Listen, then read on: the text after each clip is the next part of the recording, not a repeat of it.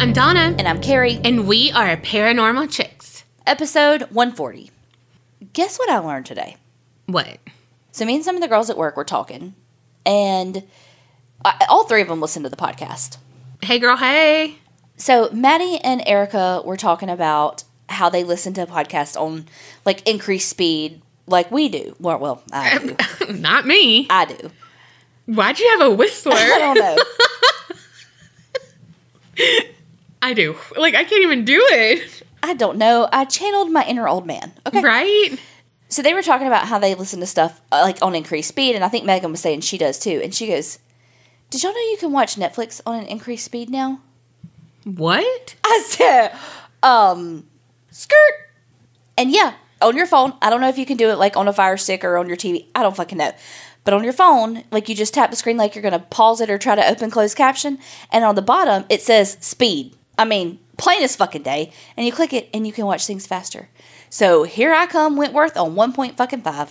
Oh my gosh. I was like, this is life-changing. I'm going to get through so many things. Yes. Now, see, I can watch stuff fast. If TikTok had a fast forward button or a fast button, I would watch triple the TikToks. But these people just talk so fucking slow. They talk slow, but even, like, it just takes forever to get to the very end. And I'm like, I just need to get to the end. I want to see what they look like at the end.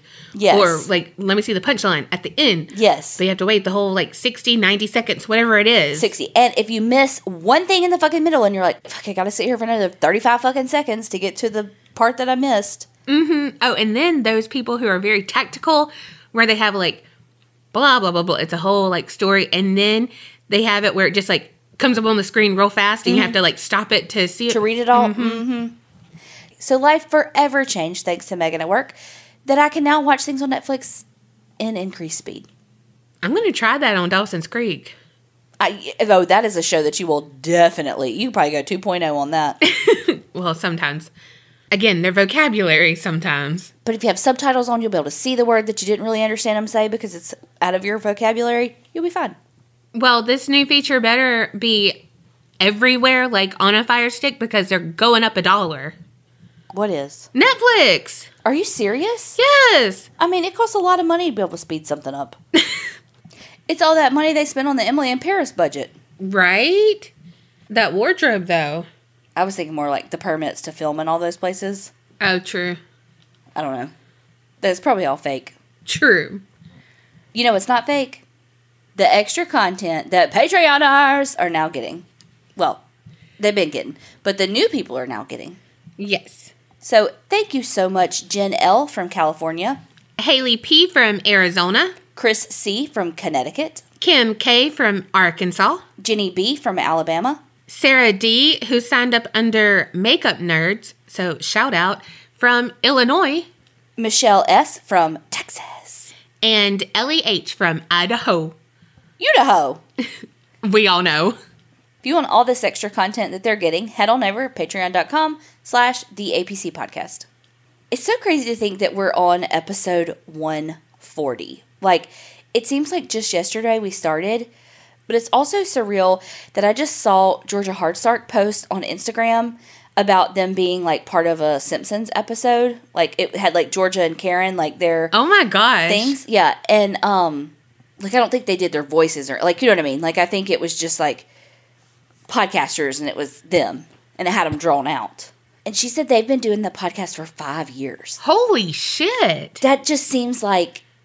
What? Holy... That's so crazy. Time flies. Yeah. Thank God this fucking year has flown by. It really has. Really has. All right. Well, here we go again with another not so spooky story.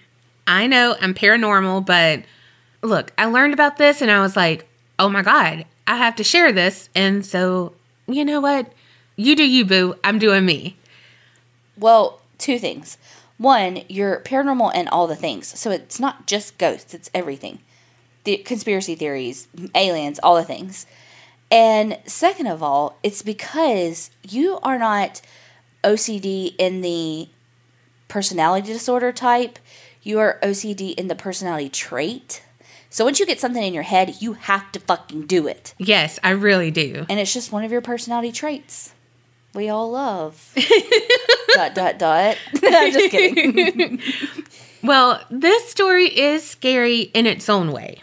If you were ever in college, especially if you lived on campus, you saw signs for experiments or trials that you could sign up and make money by participating in. Girl, I got so many extra credit points in all my psychology classes for participating in that shit. Yeah, like I know that I did some for extra credit, but I don't remember doing any for money. Yeah, when we were at Southern Miss, what they did was in your psychology classes, they could give you extra credit, but they didn't pay you. Like, I know I did a couple, but one I did was this 6-week yoga class, and they were testing your cortisol levels to see how it impacted your stress. And so you had to do like saliva samples at the beginning, maybe in the middle, and at the end, and then they would test the cortisol levels. But they had like 2 variations of yoga. That one was a little more like Zen, one was a little more physical. Thank God I got the more Zen one because I would have fucking died. But it was 2 days a week for 6 fucking weeks. And I did the whole thing. And I got like 20 or 30 extra credit points in that class. Dang. Not like on your average, but like yeah, a fuck ton. Yeah. Well, you better, fuck.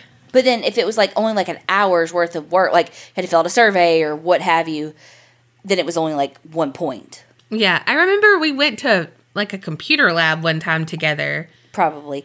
But for the most part, it was PhD students and for their dissertations. Yeah. Well, the people who were involved in this experiment will never be able to forget their time. And so what I'm covering is the Stanford Prison Experiment. Oh, shit. Have you never heard of it? Not that I know of. Okay, Psych 101 people. Well, maybe I don't know the name. That is very true. Honestly, that's true. Because, like, I'm going to get through most of it, but, oh, okay, yeah. Oh, yeah, this showed that, blah, blah, blah, blah, blah. Yeah. That's why you can't do it anymore, because of blah, blah, blah, blah. Yeah. But it's literally Stanford Prison Experiment says it all, but she's like, I have no idea. I've never heard of that.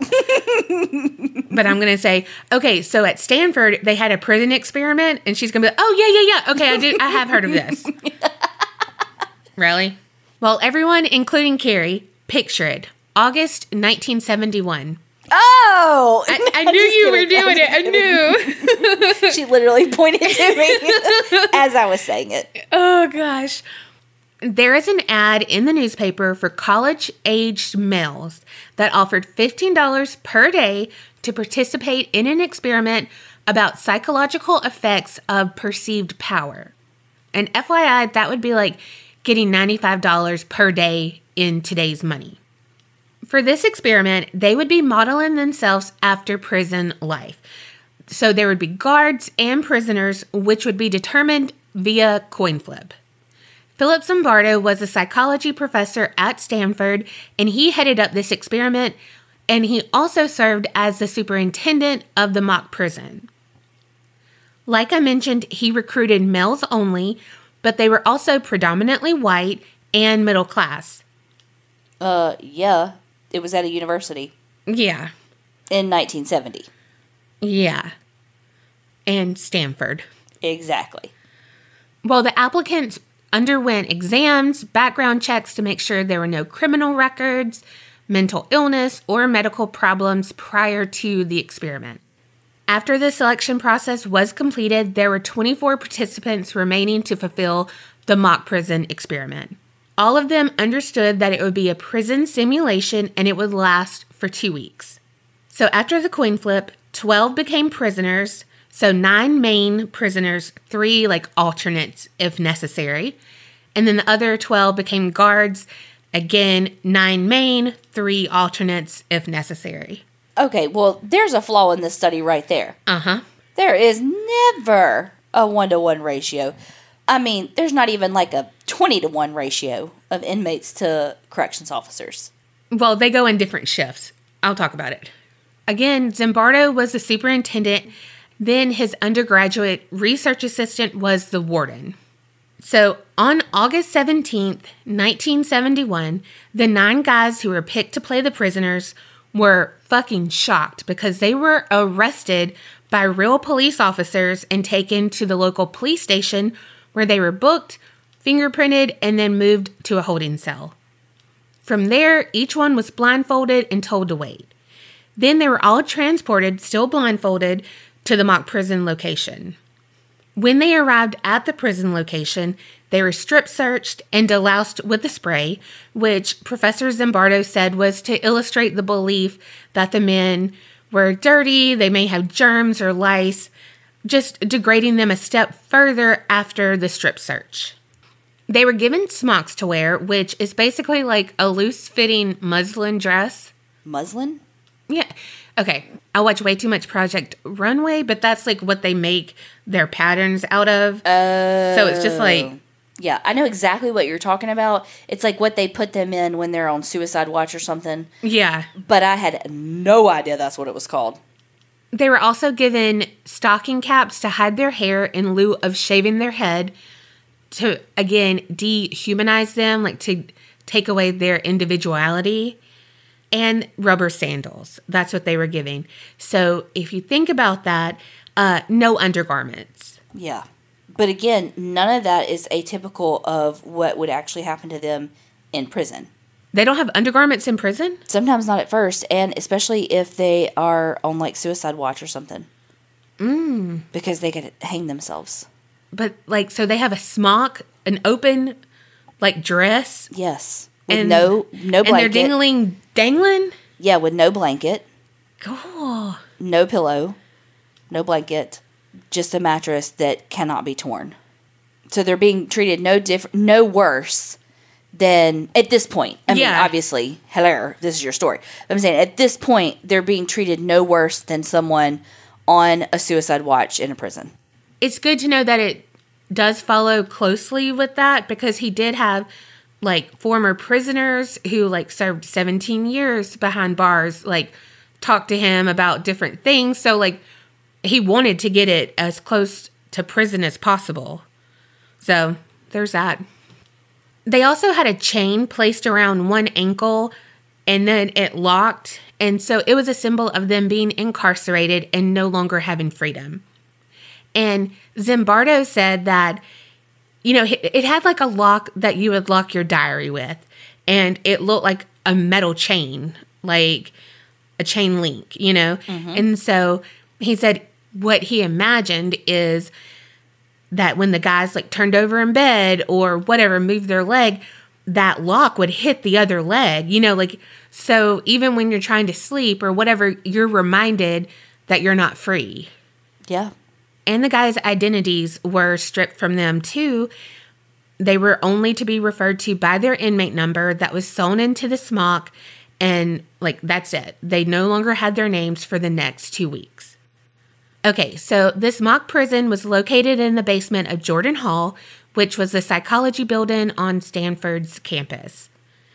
I mean, it's already bad because it's a basement, you know, but Zimbardo wanted to get everything right, like I said, so he brought in people to help with the configuration and all the things. The basement was 35 feet total and had 2 fabricated walls for the prison, one at the entrance and one at the cell wall to block observation. It made it like it was one wing, you know, and the observation stuff was the researchers were on the other side of that wall, so they could video them, they could hear them, whatever, but they couldn't be seen. So this was basically like a walled up corridor part of the basement. Well, the corridor was known as the yard, and that's the only outside place where the prisoners were allowed to walk, eat, exercise, except when they went down the hallway to the toilet. But they had to be blindfolded so they wouldn't know the way out of the prison. So there were 3 cells which held 3 prisoners. Each was 6 by 9, and they had 3 cots. And that was all they could fit in those rooms. Again, the prisoners were not allowed to ever leave the basement. There were no windows or clocks. They couldn't discern time of day, anything. The mock prison did have solitary confinement, which they called the hole, and it's exactly what you think, a dark, small space, basically a closet. It was about 2 feet wide, 2 feet deep, and tall enough that they could stand up. However, on the flip side, the guards were assigned to work in 3-man teams for 8-hour shifts. It wasn't an equal ratio. Yeah, okay, makes sense. Of course, I, simplified that way too fucking much. Duh, they're not there 24 hours a day. But the quote-unquote prisoners are, so, I don't know. In my head, I'm an idiot. No, I would have done the same thing. So after each shift, the guards were allowed to return to their homes until their next shift. And when they were at the mock prison, they were able to relax in what felt like luxury compared to the cots. Mm-hmm. The guards were able to dress more comfortably, too. They wore a khaki shirt and pants from a local military store. And they also had mirrored sunglasses, so like aviators. And that was to prevent eye contact with the prisoners, so it kind of dehumanized that connection. They also were given wooden batons and whistles from actual police academy to establish their authority. For this experiment, the mock guards were instructed to maintain law and order and command the respect of the prisoners by any means necessary, aside from physical violence. So the main thing about this whole experience is that shortly after the experiment started, there was a definite shift in the guards' behavior.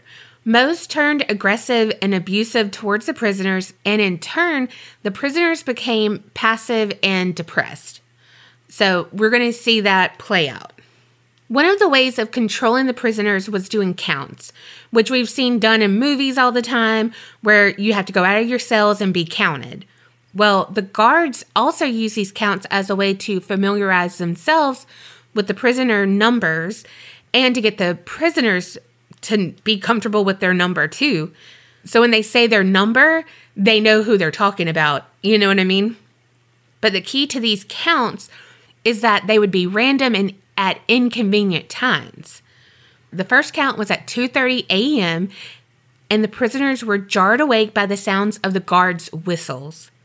They were forced to chant their numbers multiple times, and if someone messed up, they would all have to start again, that kind of thing. Multiple times, over and over, the first night.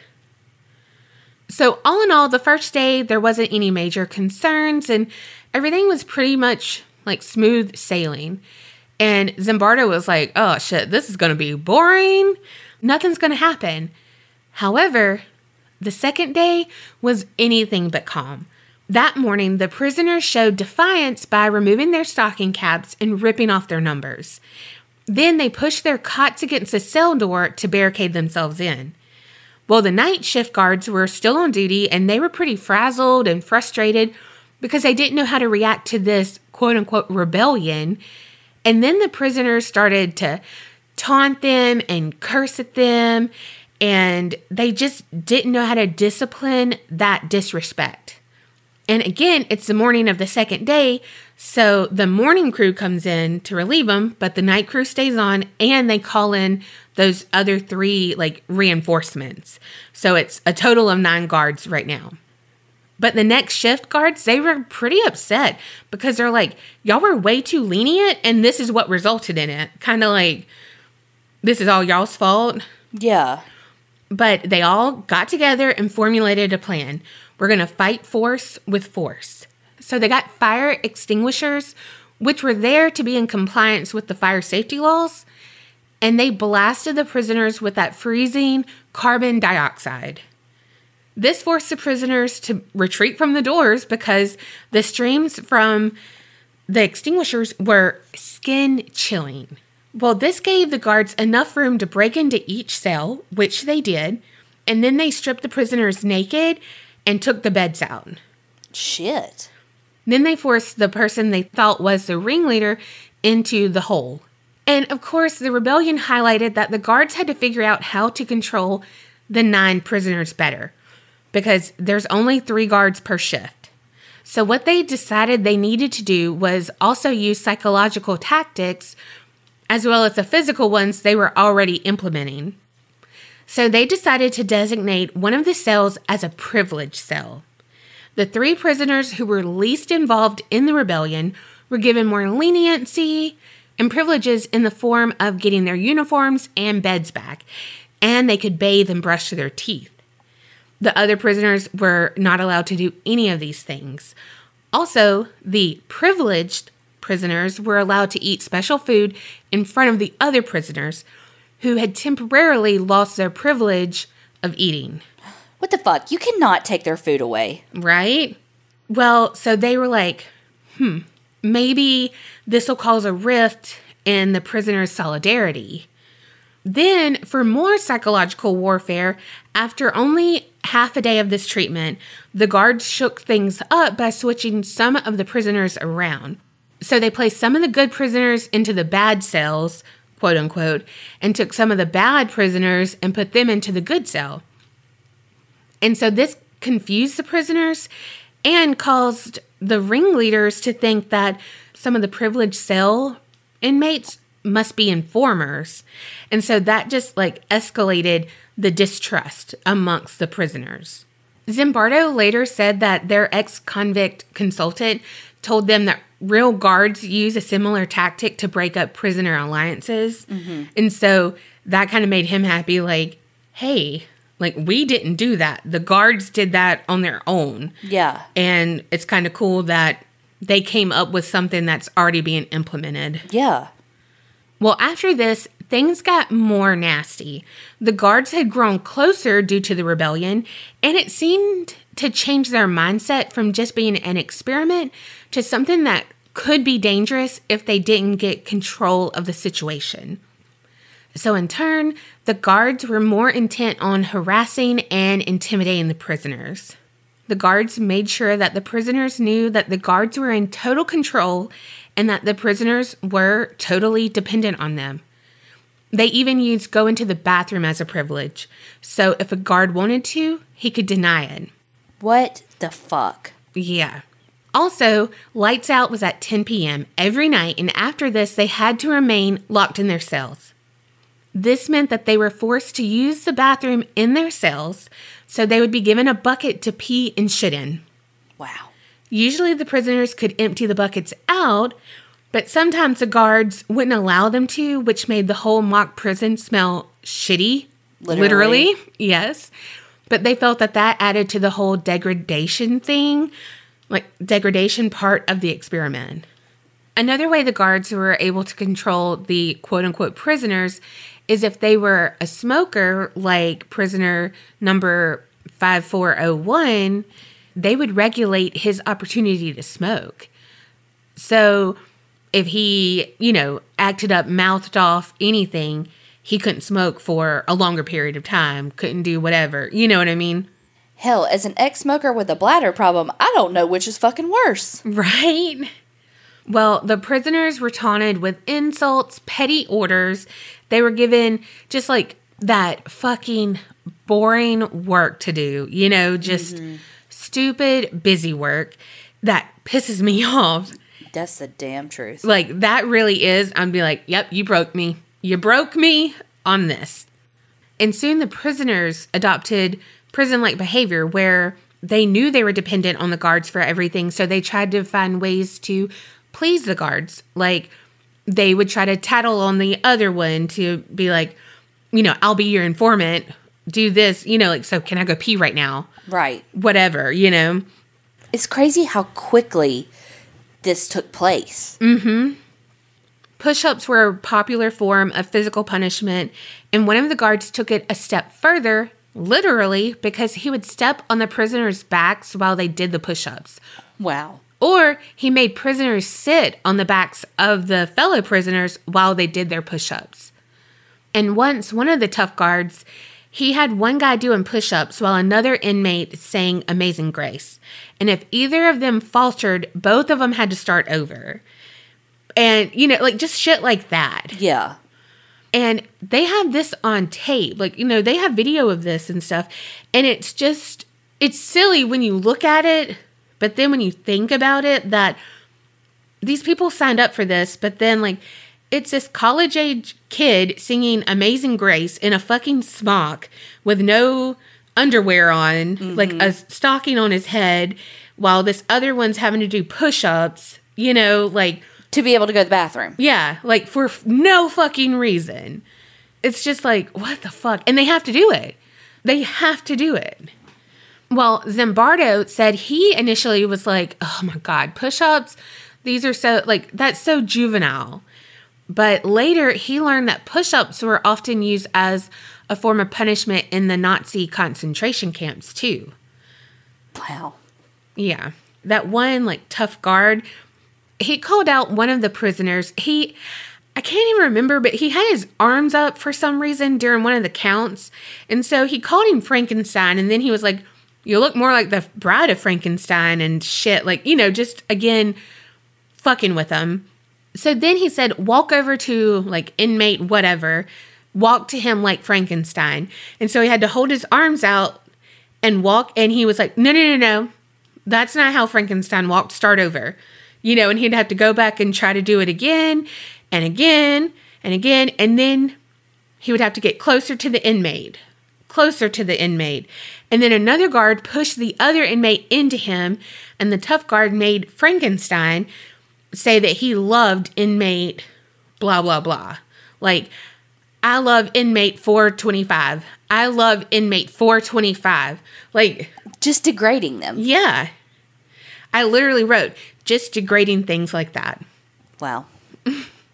36 hours into the experiment, prisoner 8612, Doug Corpy, he was locked into the closet, and it was mainly because of the rebellion. But he started just to get overwhelmed with everything. And he wanted to leave. And Zimbardo was like, hey, why don't you go and be my informant? And I'll make sure that the guards don't tease you. Like, they take it easy on you. You go back in there, you'll have an easier time. Just stay in. And so Doug went back, and he, like, on a count, he was like, you can't leave. They won't let you fucking leave here. And so that kind of further made them think, shit, we are prisoners. We're stuck here, Well, Doug, like, just could not take it anymore. And so he started screaming and everything. And so he started shouting that he needed a doctor. He said, I'm so fucked up inside. I feel really fucked up inside. You don't know. I just got to go to a doctor, anything. I mean, Jesus Christ, I'm burning up inside. Don't you know? I can't stay in there. I'm fucked up. I don't know how to explain it. I'm all fucked up inside and I won't out. I won't out right now. Holy shit. And like, he like screams at like the end. It's like, yeah. What the fuck did you just say? Like, captions, please, Yeah. And so... God, poor thing. Yeah, so he was let go. And in total, 3 got changed out, but then, like, 2 were talked into state. Like, all the things. It was just... They were having some mental breakdowns up in there. But to complete the prison experience, they did a visiting hours for parents and friends of the prisoners. But there was fear that when they saw the mock prison and the state it was in... they would be like, oh, fuck this. Like, you're going home with me right now. Mm-hmm. Like, no, this is shitty. So all the prisoners were able to shower, shave, and were groomed. They all had to clean their cells to get rid of any of the smell.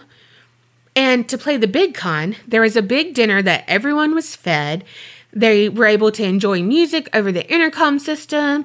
And there was even a greeter for visitors at the registration desk, and you can tell it was a male-ran experiment because it was a, quote-unquote, an attractive former Stanford cheerleader who was the greeter. Oh, Jesus. I'm like, okay. Like, because that makes it all better. Yeah, I'm like, okay, yeah. But Zimbardo said something was super interesting, like, when the visitors got there, they were like, oh, okay, this is all just like good fun. It's, silly. But they were forced to check in, made to wait at least 30 minutes, and then told that only 2 visitors could see 1 prisoner for 10 minutes per visit, and it would be in the presence of a guard. And any parents who were visiting had to speak with the warden about their son's case before they can meet with their son. And, like, because they all had, like, trumped-up charges, like burglary or whatever. So, like, they had to talk to them like it was real. Yeah. So, yeah, people complained, and they thought these rules were dumb, but they complied. So, Zimbardo said that basically they became players in the simulation, too. And He was so condescending because he was like, they complied because they were just being, quote unquote, good middle class adults. Fuck you, piece of shit, motherfucker. But I'm like, where's the lie? Because they all have to keep up appearances. Like no one wants to. Yeah, but that's not necessarily why. No, I know. That's why I said he was like condescending and shit. Yeah, but you also said, where's the lie? Well, it doesn't necessarily mean that they did that just because they're middle class. I mean, they did it probably so that they could see their fucking kid, so they could make sure they're okay, so they could do all those things. But they could. Like, because there's no legality of them not seeing them. I know, but if someone says to you, this is where your thing is, they're participating in this experiment, this is what you have to do to be able to see them, you're going to do it because they told you these are the rules. I know, because you're going no to follow one's the going rules. to buck the system, and that's what he's saying. Like, No, but I'm saying it doesn't have anything to do with the fact that they're middle class. That's where he's being a fucking fuckface. If you tell someone this is how the system's set up, yeah, they're going to say, that's fucking stupid. But in order to get done what they need to get done, they're still going to do the system. Zimbardo recalled that there were some parents who were upset by the appearance of their son. And they said that he looked distressed and highly fatigued. But they still privately spoke with Zimbardo as a superintendent. Like, they still complied with the simulation. He said that the one mother was like, I've never seen my son looking so bad. He shifted blame from the situation to her son. Like, what's the matter with your boy? Yeah. And then he looked at the father and was like, don't you think your boy can handle this? Oh. Mm-hmm. And so the father quickly responded, of course he can. He's a real tough kid. He's a leader.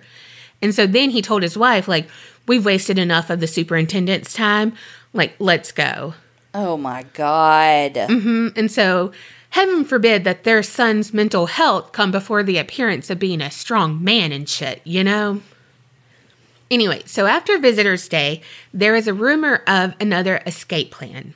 One of the guards overheard that Doug Corpy, the guy who had to be released after his breakdown, was going to come back with friends and release all the prisoners. So the guards and Zimbardo huddled together and came up with this elaborate plan to like squash the escape thing, where they would take down the whole prison.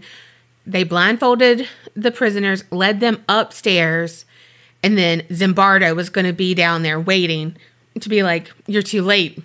Like, they've already been moved kind of thing. But it never came to fruition. But everyone had already done everything. So they were pissed because they had to redo everything for no reason.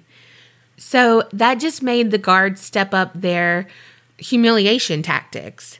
They started to force the prisoners to clean the toilets with their bare hands. They started to demand more push-ups too. They added jumping jacks and other physical activities, and they increased counts to last several hours each time.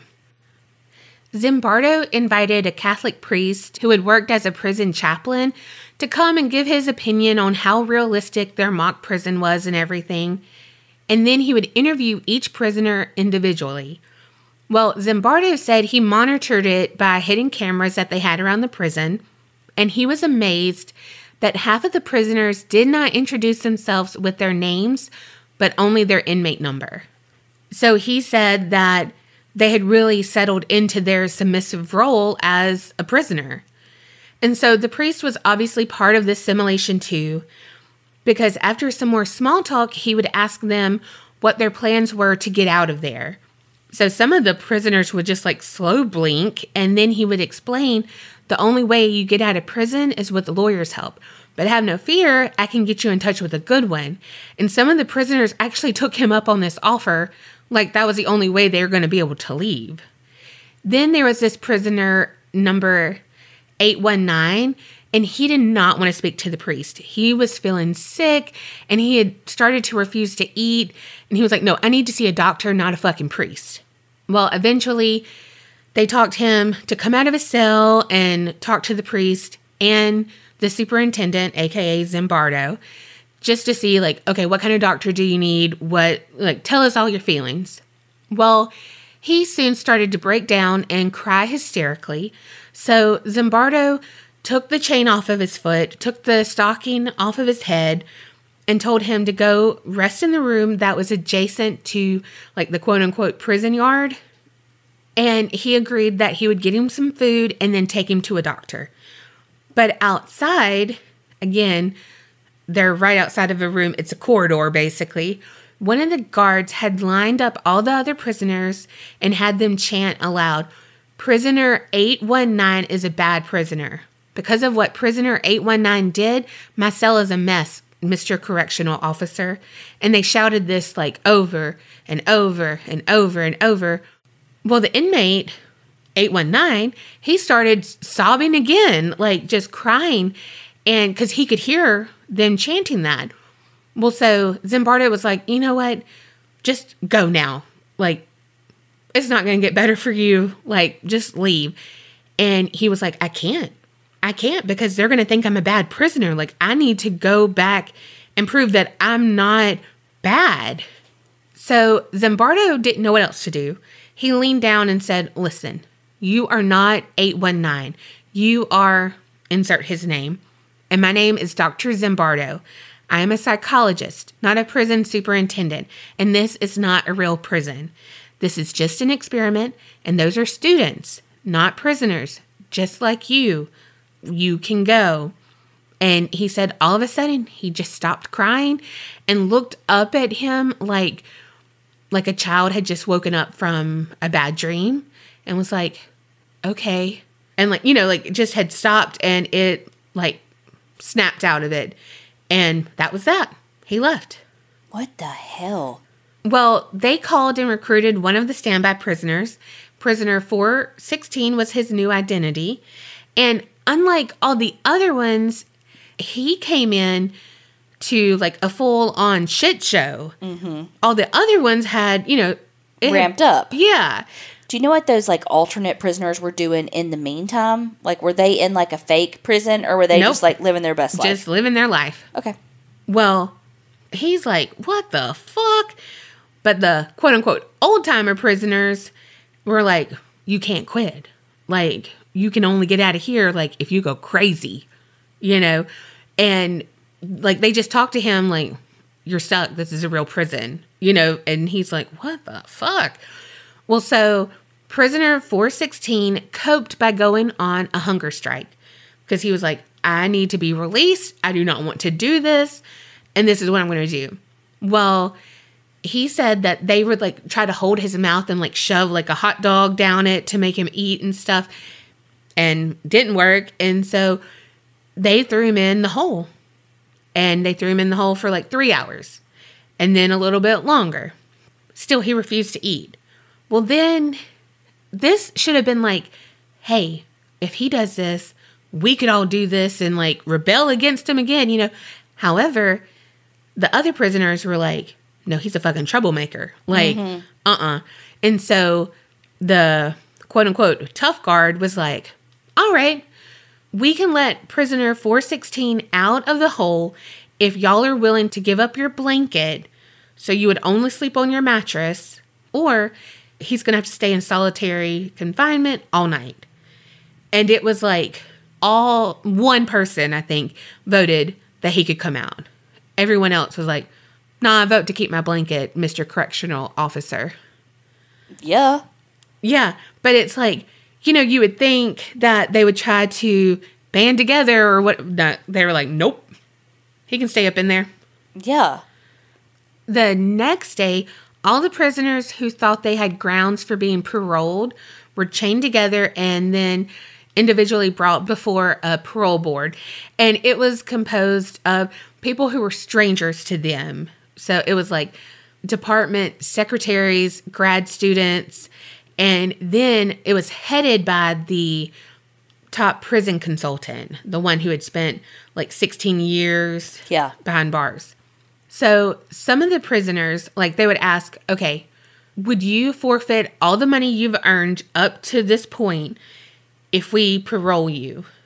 Like, you can leave, but you won't have any of your money. And they were like, yes. And it's like, no, you honestly could leave and still have your money. But like they weren't thinking that. They're like, yes, I need to get paroled. Like, just whatever I have to do, I want out of here. Yeah. And they said that when they ended the hearings, they would tell them, like, go back to your cell while we consider your request. And every prisoner did, even though they could have just simply quit the experiment. Right. Again, Zimbardo was like, it just shows how powerless they felt. And, it was just that power shift had happened and it was there. It was ingrained in them already.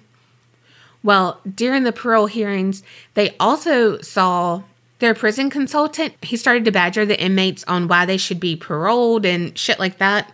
And afterwards, he felt sick at his stomach. And he got up and he was like, I have to go. And so they questioned him why. And he was like, I just became what I hated all that time. My own tormentor who had previously rejected my parole request for 16 years. I just became him. But the thing is, I liked it. And I got to go. Yeah. Because he got power that he's never had before. Mm-hmm. Mm-hmm. And it was like just that one, like, what, maybe 2 hours? Yeah.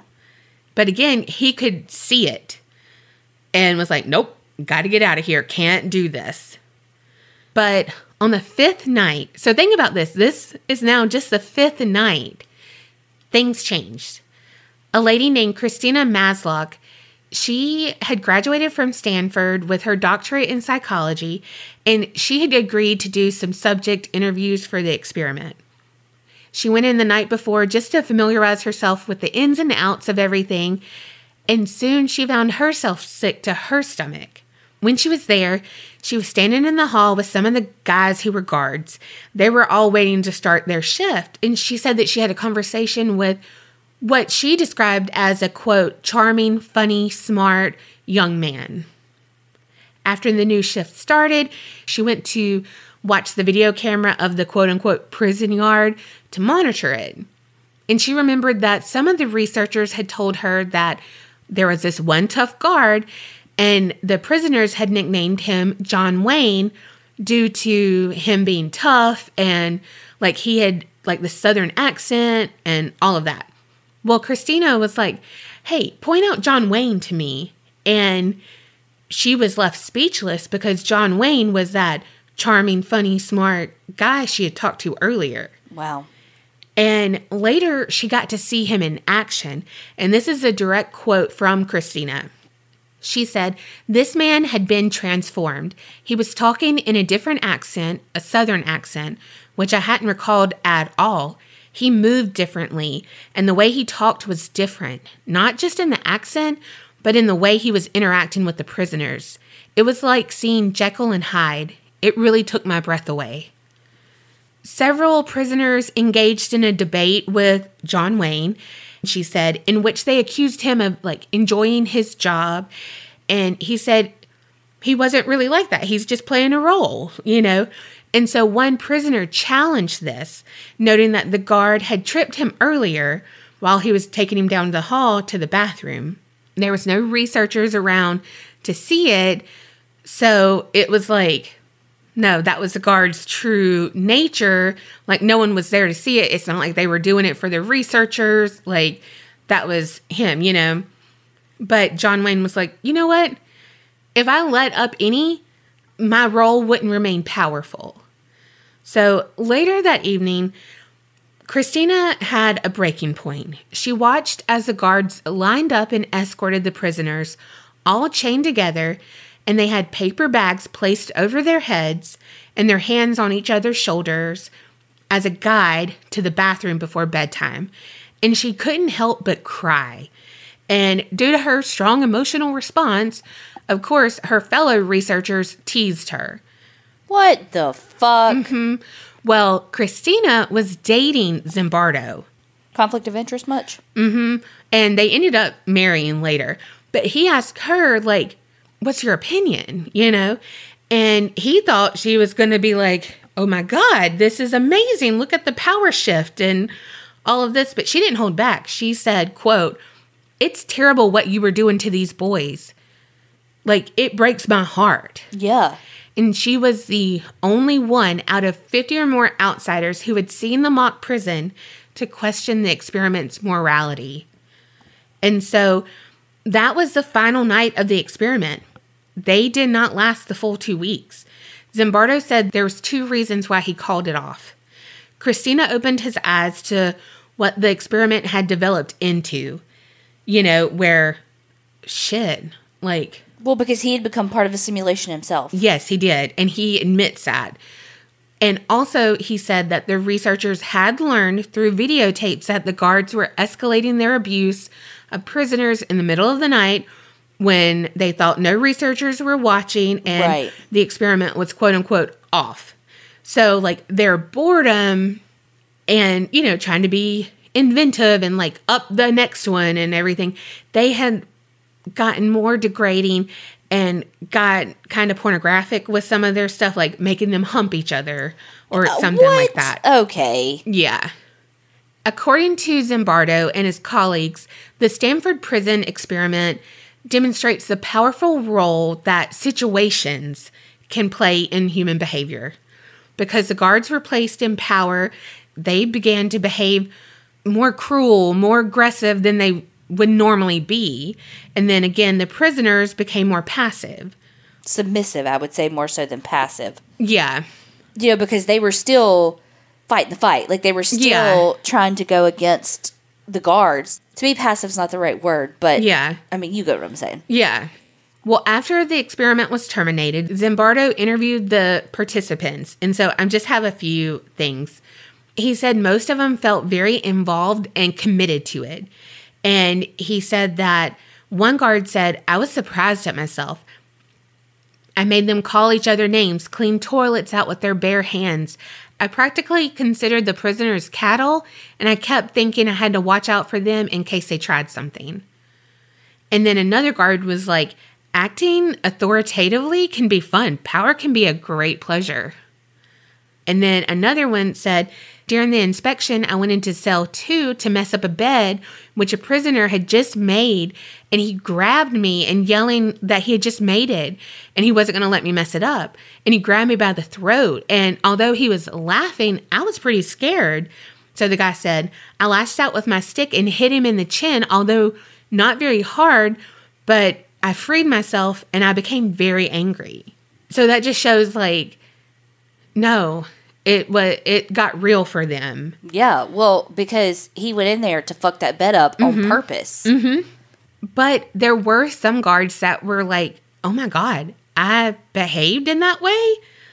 I didn't know I was capable of that." Yeah.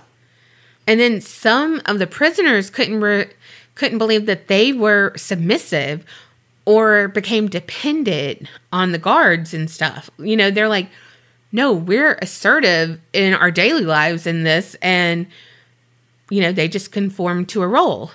After the experiment, this is what 416 had to say. He's the one who went on the hunger strike. Mm-hmm. This is what he said. "I began to feel that I was losing my identity, that the person that I called Clay, the person who put me in this place, the person who volunteered to go into this prison, because it was a prison to me, it's still a prison to me. I don't regard it as an experiment or a simulation because it was a prison run by psychologists instead of being run by the state. I began to feel that identity. The person that I was that had decided to go to prison was distant from me, was remote until I finally wasn't that. I was 416. I was really my number." And he was the latecomer. Yeah, he was only in there, 2 days? Yeah. But he came into it full force. So true. So it was just like, he was living his life and then we're like, whoa, what? They found that the guards they fell into 3 different categories. There would be like the good guards, some that were tough but fair, and then some that were cruel. The good ones were the ones that like never really got on to anyone and like would, try to give you like an extra piece of bread or, like whatever, try to be your friend. Then the other ones that were tough, but they wouldn't, make a prisoner sit on you while you're doing push-ups. Then there were the John Waynes. Well, the guard known as John Wayne said that he was acting a part. He modeled himself after Cool Hand Luke, And he wanted to do his own experiment within the experiment to see how far he could go before another guard tried to stop him or the prisoners refusing to take his punishment anymore. And that never happened. No one ever told him to calm down his tactics. All the prisoners hated him but feared him. And no one ever spoke up in defiance or defense against him. I will say, so Zimbardo wrote a book called The Lucifer Effect, and he had this quote, "Only a few people were able to resist the situational temptations to yield to power and dominance while maintaining some semblance of morality and decency. Obviously, I was not among that noble class," because he had become more of the superintendent than the researcher. Mm-hmm. And he said, like, if he was to do it again, he would have to either be one or the other. Yeah. Because he lost sight of it. And, like, he really was thinking only as, like, prison stuff, not even as, like, ooh, research at all. So a lot of people criticize this experiment because of things like, you know, ethics and all the things. And they say that the guards were coached to be more evil than, like, Zimbardo lets on. But he does say that they were debriefed the day before, like, again, do everything you can to make them feel less than, you know, so, yeah. And people know what guards are, like, you know what I mean? Right. They all watch Shawshank. Yes. I mean, in the future. Yes. But I still think this is important because it shows that under supervision of someone in power, like you said, people are willing to abide by whatever rules that powerful person sets. Mm-hmm. And so they've used it to talk about the Nazi concentration camp. They've talked about the torture at Abu Ghraib, all of that. What Zimbardo says is too much on the situation. You know, he's like, it's the situation that causes it. Like, those people wouldn't be that way in life, but they were put in that situation, and so they were that way. And it's like, there's still some personality that goes into that. Not everyone is going to be to that level, you know? And so some people say that he shouldn't have split them into guards and prisoners to see, like, who kind of rose above and whatever. But again, he was trying to do prison. Yeah. So, like, I don't know. Well, it definitely speaks to, like, fuckfaces who, like, victim blame and all of that, people who have been kidnapped, because it's like, okay, well, this happened to these people who were not in an actual, like, traumatic event. Now, was it traumatic? Yes. Was it a simulation? Yes. It, you know, and it became a traumatic event. But someone who is fucking kidnapped, it's trauma from the jump. Mm-hmm. And so for these people in this simulation, this experiment, to go this far and it only be able to last 5 days, think about people who have been kidnapped for weeks, months, years, decades. Yeah. And what that must be like to their psyche. Yeah. Oh, I will say that Doug Corpy, the one who was like, I gotta get out of here. He later said that that was all fake and that he needed to get out because he needed to study for the GRE. Okay. And so some of that I'm like, okay, maybe. But also, like, he went along with it for a little bit on some documentary stuff and all that. And I feel like he just didn't know this, because, like, this is, like, a huge experiment thing. Like, it's, again, anything that comes up, it's like the Stanford prison experiment shows blah, blah, blah, blah, blah. And I feel like he just didn't want to be known as the one who had to be let go. Right. The one who broke. And he's like, no, anyone could hear that I was joking. I was doing all of this. And it's like, I mean, you might have wanted to get out, but then, like, why though? Like, yeah, you might have wanted to study for your GRE, but, like, you signed up for this and then you knew how long it was supposed to last. Yeah. You knew when you were supposed to study for the GRE. So, don't buy it, buddy. Yeah. I'm just like, okay, cool. Good try. Good try. But a lot of people who did participate in this went on to do stuff with psychology and things like that. And one's a teacher, and I can't remember, he was a prisoner, but one's a teacher, and it's like an inner city school. He said that like he honestly looks at some of his students and he's like, it reminds me of us and that experiment because we were filling a role. Like, yeah, we had potential to be a guard. I had potential to be a guard, but I got the prisoner and I filled that role as a submissive person and, like whatever. And these people who are in inner city schools or, like they face different things in life and all of that. It's like, it's kind of like life assigns them a role. And so some people submit to that. Mm-hmm. Some people don't. Some people rise above it and buck the system and all the things. But clearly that's the exception, not the rule. Yeah. And so it's just like, yeah, the experiment is faulty for sure. But I feel like, there's still a foundation there of, yeah, if you give people power and to say like, you have power and you have to control this, like, you don't know what you're going to do. Like, we hope we're not evil people, but the same with any of my stories, your stories, you never know what you're going to do until you're in that situation. Yeah. You truly don't. Yeah. Well, I fucking loved this story. Yay! I'm glad. You know I was going to love it. Yeah. And no, I didn't know it. I must have been absent that day. Oh, God. Well, yeah, I saw it on YouTube and I was like, what? This is crazy. And also, if you think about it, though, the prisoners got paid less, if you think about it, because they had to stay in, like, quote-unquote character the whole time, do this.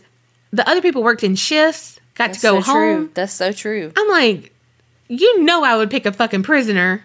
Well, they didn't pick it. They got flipped. I would flip a coin. That's the worst thing I can do. Gotta have a rigged coin. Oh. Well, I loved yours, and hopefully you love mine. Since this week is Thanksgiving, I was like, gotta do a Thanksgiving murder. Thanks to Morgan in the Facebook group, who was like, you should do a Thanksgiving crime this week. So I am. But before we get into the Thanksgiving Day murder, we gotta go over a little bit of the familial history. So picture it. July 1973. Salwa Marriage Adams had just ended a divorce with her husband. It was a rough divorce. When they first got married over 19 years ago, she was a mezzo-soprano and had a pretty good opera career, right? Well, when she fell in love and married her husband, she became a stay-at-home wife and mom and all the things. So she had given up her career in the opera for her husband and for her future kids. The husband was a pilot, and after 19 years of marriage and 2 kids, he had an affair and left her for a flight attendant. And some people just fit the stereotype. You're not wrong. Not long after the final hearing of the divorce, she called her husband over. Well, at this point, ex-husband. She called him over and was like, look, we need to talk about the kids, and just need you to come over. When she brought him in, I think he noticed that the kids weren't around. They had a 14-year-old boy and a 10-year-old girl. But what he didn't know was that she had them wrapped up in the car. What? Yes. They were still alive. But when he came in, she pulls out a .38 caliber revolver and shoots him 4 times in the chest. Also, it was in the master bedroom. Poetic? I think so. Then she left from the bedroom, went to the car, and brought Jack inside, who was the 14-year-old boy. She then emptied the rest of the bullets into Jack. Oh my gosh. She then had to reload the gun and went and got their daughter, 10-year-old Melissa Ann. She took her into another room and shot and killed her as well. As soon as she had killed her entire family, she took a bunch of barbiturates and later died by suicide at the South Miami Hospital. Whoa. Yes.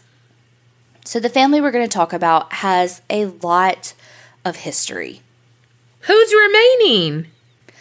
Well, Salwa had a brother. Michael married Carol. They had twin daughters, Carla and Lisa, and a son named Paul. I've heard a lot of different pronunciations for this last name. It's spelled Merhige. Well, I Googled pronunciation, and there was a, what are those things called? Judge, and it had, pronounced marriage beside it. So that's what we're going to go with, because that seemed legit. And as soon as I, saw marriage and I saw it written, I was like, oh, that makes total sense.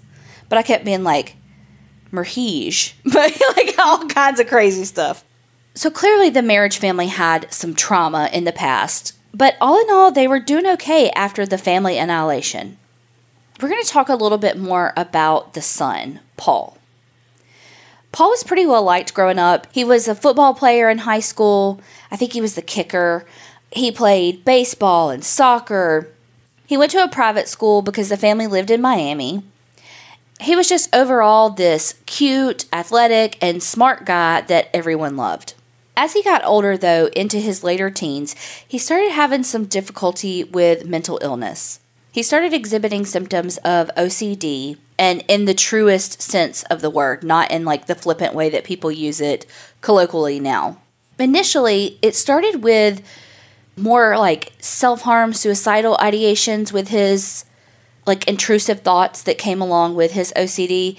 It was well, what if I jumped? Well, what if I didn't jump? Well, what, and the rituals that went along with those intrusive thoughts. But then it became about his family. What if I kill them? One psychologist named Dr. Stephen Alexander said that when Paul thinks, what if I kill them? And the thought passes through his mind, but it keeps coming back and keeps coming back until it's kind of just settled in. The OCD makes it worse because it gives him an excuse to keep coming back over and over and over to the idea.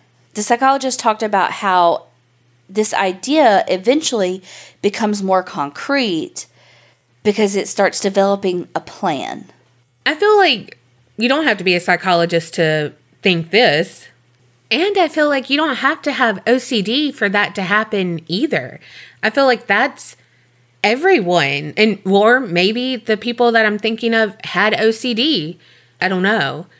But just anytime it's oh my God, my mom, I'm going to kill her. And then Ed Kemper. And then it's, yeah, I'm going to kill her. This is how I could do it. But you know what I mean? You think it and then you're nah, okay. But he could have had OCD in the rituals that he performed with the people that he was killing. That's what I'm saying. The people I'm thinking of could have had OCD, and I just don't know that. But anytime I have a thought, I do build off of it, so. But you don't build off of a thought to kill your family in the way that he did. Yeah. There becomes a point where intrusive thoughts are just that, intrusive thoughts, and they dissipate after they, make their kind of run through your brain. Yeah. I guess I'm just fixated on, if they were trying... I mean, again, I'm just assuming that he's the one who kills them on Thanksgiving, but if they're trying to, pin it on his OCD or whatever, if you are thinking those negative thoughts and you act on it, I feel like you're going to act on it no matter what. Yeah, yeah, I agree with that. There's a certain kind of person, there's certain kind of people who have those thoughts and they're serious, and they don't all have the same mental illness. Well, again, intrusive thoughts versus thoughts, you know what I mean? Yeah. But he became more violent towards himself and his family. At one point, he had actually shot himself in an attempt to die by suicide. I never saw where he shot himself, as far as the part of the body, and some of the stuff that I listened to alluded to the fact that it wasn't truly an attempt. I'm making this up, but he shot himself in the elbow, not his hand, who are we to judge or to say, or whether it was a legitimate suicide attempt or not? It doesn't fucking matter. He shot himself. He had a lot of threats against his sisters. He was pretty high achieving in high school, but then when it came to college, he floundered. And his sisters continued to grow and be highly accomplished, and he wasn't. And again, he was dealing with mental illness, and at this point, his parents are completely supporting him financially. He lives independently, like in an apartment, but his parents are paying all of the bills. There is this one kind of weird thing, though. At one point, he and one of his sisters both had restraining orders against one another. But then they just both kind of dropped them. Like, it was literally almost like mom and dad were like, guys, drop your restraining orders. You know, I don't know how much money they come from, but I feel like if the parents were able to support him financially in the way that they did, they weren't hurting for money. You know, so it was almost like a keep up appearances. Everybody drop your restraining orders now, you know. That's just kind of the vibe that I got from that issue. On Thanksgiving Day, November 2009, the marriage family was attending Thanksgiving at the Sittons home in like an upscale gated community in Jupiter, Florida. Okay, so there's quite a bit of people in this story, so I'm going to do my best to like say like the brother of blah, blah, blah kind of versus names, because that gets really confusing to me. When I was working on this, it was like I needed a freaking dry erase board for like a family tree and names. Did you know that a dry erase board is the most remarkable invention ever? Get the fuck out of here with that. I saw it as a meme. You've been waiting a long time to use that one, huh? No, it was today. Damn. So talk about synchronicity. Oh, God. There she goes again. The Sittons, and it's Sitton. So I've seen, again, different pronunciations about that. But from what I gathered, that's the correct. The Sittons and the marriage family were cousins. So the house belonged to Jim and Muriel Sitton. Muriel Sitton was the cousin to the marriage family. Okay, so here we go with our family tree. Also in attendance of Thanksgiving was Muriel's mother. Her name was Raymond Joseph, but it's Raymond with an E on the end, so I don't know if I'm not churching that up enough. It might be fancy. I think it's French, which means it's like Raymond. E. What did I say it was? Ramonde. Oh, yeah. So she's older, like in her 70s. Her husband, Dr. Anton Joseph, and then, of course, the marriage family. That included the parents that we talked about already, Michael and Carol. Both of their daughters were there, the twins. Carla, who was not married. Lisa, who was Lisa Knight, she was married to Patrick. Lisa was pregnant. And the Sittons' daughter, Michaela. So that was the plan for Thanksgiving Day. Over the week before Thanksgiving, Paul kept calling his parents, being like, what are y'all doing? Where are you going? Okay, whose house are you going to again? Okay, I think I'm going to come. I may not come. I don't know. Very wishy-washy. So they didn't actually know if he was coming. I feel like, honestly, nor did they really care if he was coming. But last minute that day, he was like, okay, I'm coming. Can you send me the address and tell me how to get there? When Paul was on his way, his mother, Carol, actually said to one of his sisters, I sure hope he's not on his way to kill us. Oh, shit. Talk about foreshadowing the foreskin. Right. And the daughter says, I actually thought that too. And the mom was like, don't tell your dad. He'll be so upset. Oh, my gosh. When Paul gets there, they have a great time. They have their Thanksgiving dinner. Everything's normal. Michaela, who was 6, was going to be in a upcoming performance of the Nutcracker for Christmas, and so they were practicing some of her songs, singing, all the things, right? Michaela wrote little cards for everyone saying how thankful she was for each of them, strung them up on a clothesline. They had a day of it, right? After a while, Michaela went to bed, and everything was kind of winding down, when all of a sudden, Paul pulled out a gun and began shooting. The first thing he did was he shot his aunt, Raymond Joseph. Again, she was 76. He shot her once in the shoulder, and then her husband, Dr. Joseph, fell down and was cowering over her, trying to protect her and stop the bleeding. Paul walked over there, held a gun to her chest, and fired it again. Oh my gosh. After he killed his elderly aunt, he then went to his sisters. He had always had a tumultuous relationship with them where, it's alleged that, again, how I mentioned before, they were these high-achieving sisters who were doing all these great things, and he maybe felt like that should have been him because that's who he was in high school, and then with all of his issues with mental illness, he couldn't hold down a job, couldn't take care of himself, all of that. And so he was bitter towards his sisters. He then turned his gunfire on both of his sisters, and remember, Lisa was pregnant. Paul then shot his brother-in-law, Patrick, who was married to Lisa.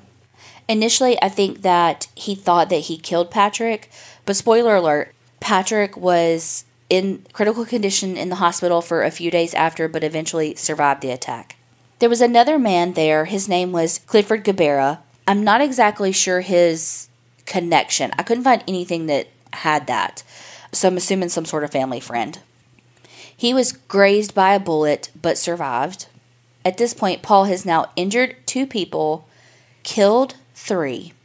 He reloads his gun, and he says to them, "I've been waiting 20 years to do this." After he reloaded his gun, he walked down the hallway to Michaela's room. No, I thought, she would be safe. No, he shot her 5 times in her bed. 5 times? 5 times. She was his final victim of his shooting massacre, and when he was on his way to Michaela's room to kill her, Michaela's father was doing everything he could to save her life. He literally was running around and tried to break through the window from the outside to save her. That's so fucking sad. And then he left. So why didn't he kill his parents? I don't know. I don't think his beef was with his parents. I think his beef was with his sisters. I don't know why the aunt. I don't know why he killed his aunt. But I think his issues were with his sister. And then through speculation, through a bunch of different articles, they say that they really don't think that he had any intention on killing Michaela until she was performing in the center of attention and she was singing and all of that, getting ready for her Nutcracker performance. They think that he was jealous of her at that moment in the same way that he had been jealous of his sisters for so long, and it just was triggering to him, for lack of a better word. And so he decided to kill her too. So why did he shoot the friend of the family and graze him? And you know what I mean? I don't know if maybe he was trying to protect someone. I don't know. Yeah. I need this to be a movie so I can figure out how it was. You think that we would know exactly what happened, given that there were so many people there that survived. After that, Paul was on the run. He was on the run for almost 5 weeks before he was finally found by police. And that was only because he was featured on America's Most Wanted. He'd been holed up in this hotel when the owner saw his picture on America's Most Wanted and was like, holy fuck, that's the guy in 2B. Like, boop, boop, boop. He's here. To be or not to be the killer. Okay. Also, that's so classic that the hotel person is the one who was, watching America's Most Wanted. Yes, thank you, John Walsh. Right? And was like, holy shit. Right? Well, police do some digging, and they end up finding out that about a week or 2 before the murders, Paul had actually taken $2,000 of his money out to buy weapons.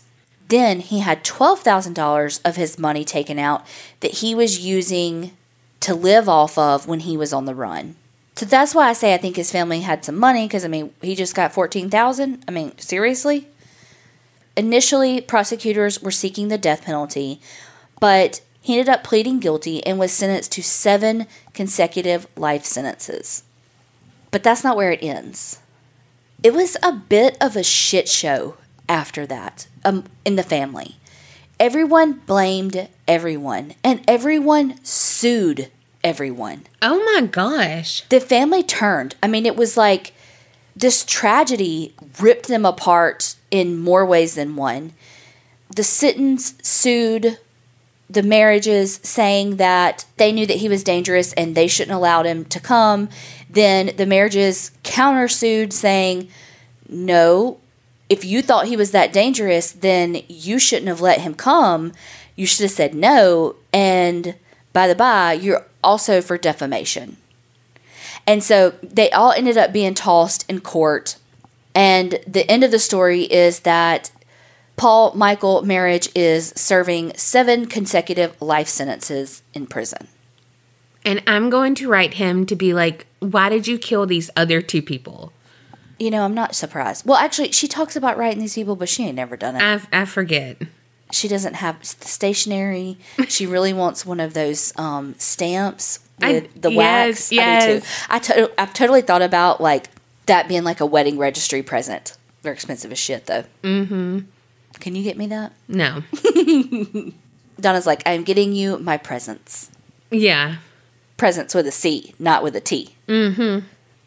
There was some more about the case where were they going to try to do an insanity plea versus not, but there was so much to support his planning with the getting the money out, the buying the firearms, the this, that there was really no basis for it, you know. And I think he was so terrified of the death penalty that he pled guilty. There's some pretty heartbreaking stuff about Michaela's dad, like literally holding a lock of her hair in court, like begging the judge to give him the death penalty and not accept the life sentence, please. But I mean, they accepted the plea.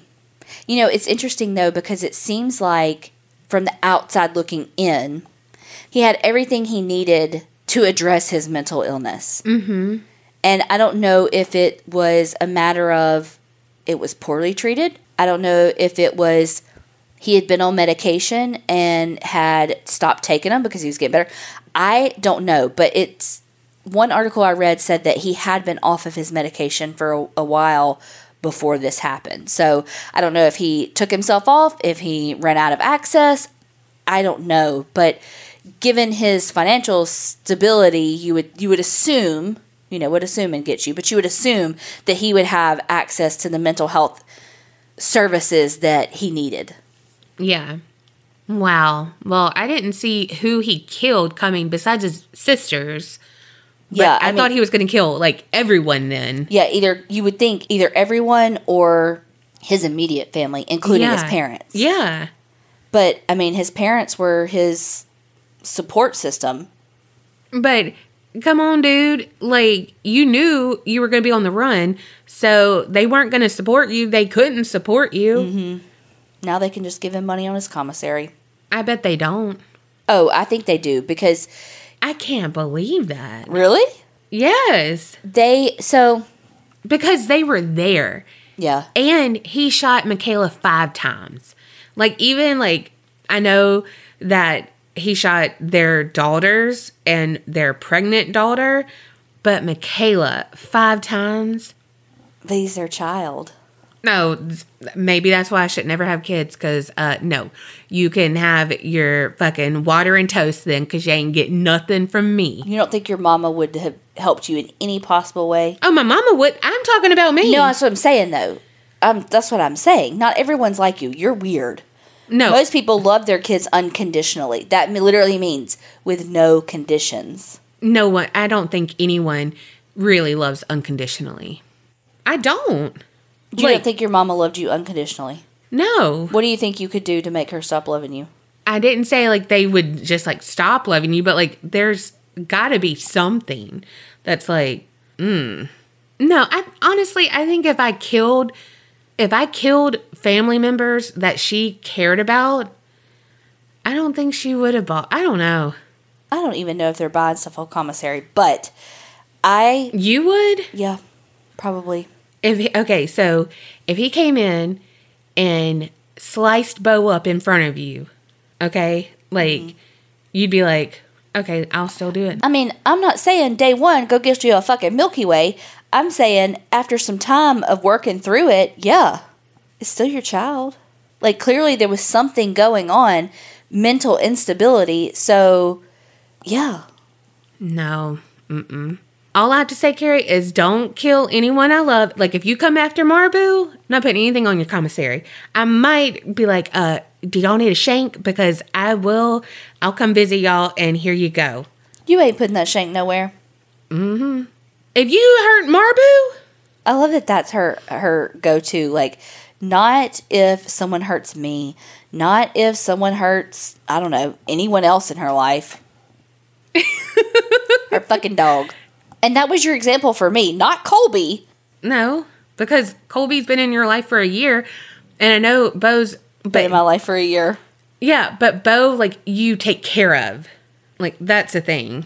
Well, y'all tell us what you think about both of our stories, and would you provide someone with money on their commissary? Well, and obviously, I think of being a better parent, me, because she's like, and Bo, bleh. No, definitely not what I said. Mm-hmm. Okay, well, y'all tell us what y'all think before, so I can kick this girl out of my house. No, I'm kidding. Oh, God. Yes, I want to know, would y'all put money on the commissary? Now, there's a thing of, like, if he robbed a bank but didn't kill anyone, cool, okay. Like, I got you, boo. Yeah. All right. Here's, like, get you some Crocs or something. I don't know. I don't know what they can do. I don't know. I don't watch 60 Days In all the time. Oh, that's a good thing for my story. The prison experiment, 60 Days In, is basically that on TV now. Yeah. You literally just put that together? Yep. Okay. I forgot about that, but I meant lockup like you did before Colby came into the picture. That was her nightly porn, I think. Yo, we gotta go. This girl gone wild. Colby came in, she said, oh, I watched Matlock. Matlock. Forensic Files, girl. Okay, for real. Y'all tell us what y'all think about the experiment. What y'all think about this Thanksgiving family annihilator, kind of. And Commissary. Thank y'all so much for all of your support. And remember, creep it real and don't get scared.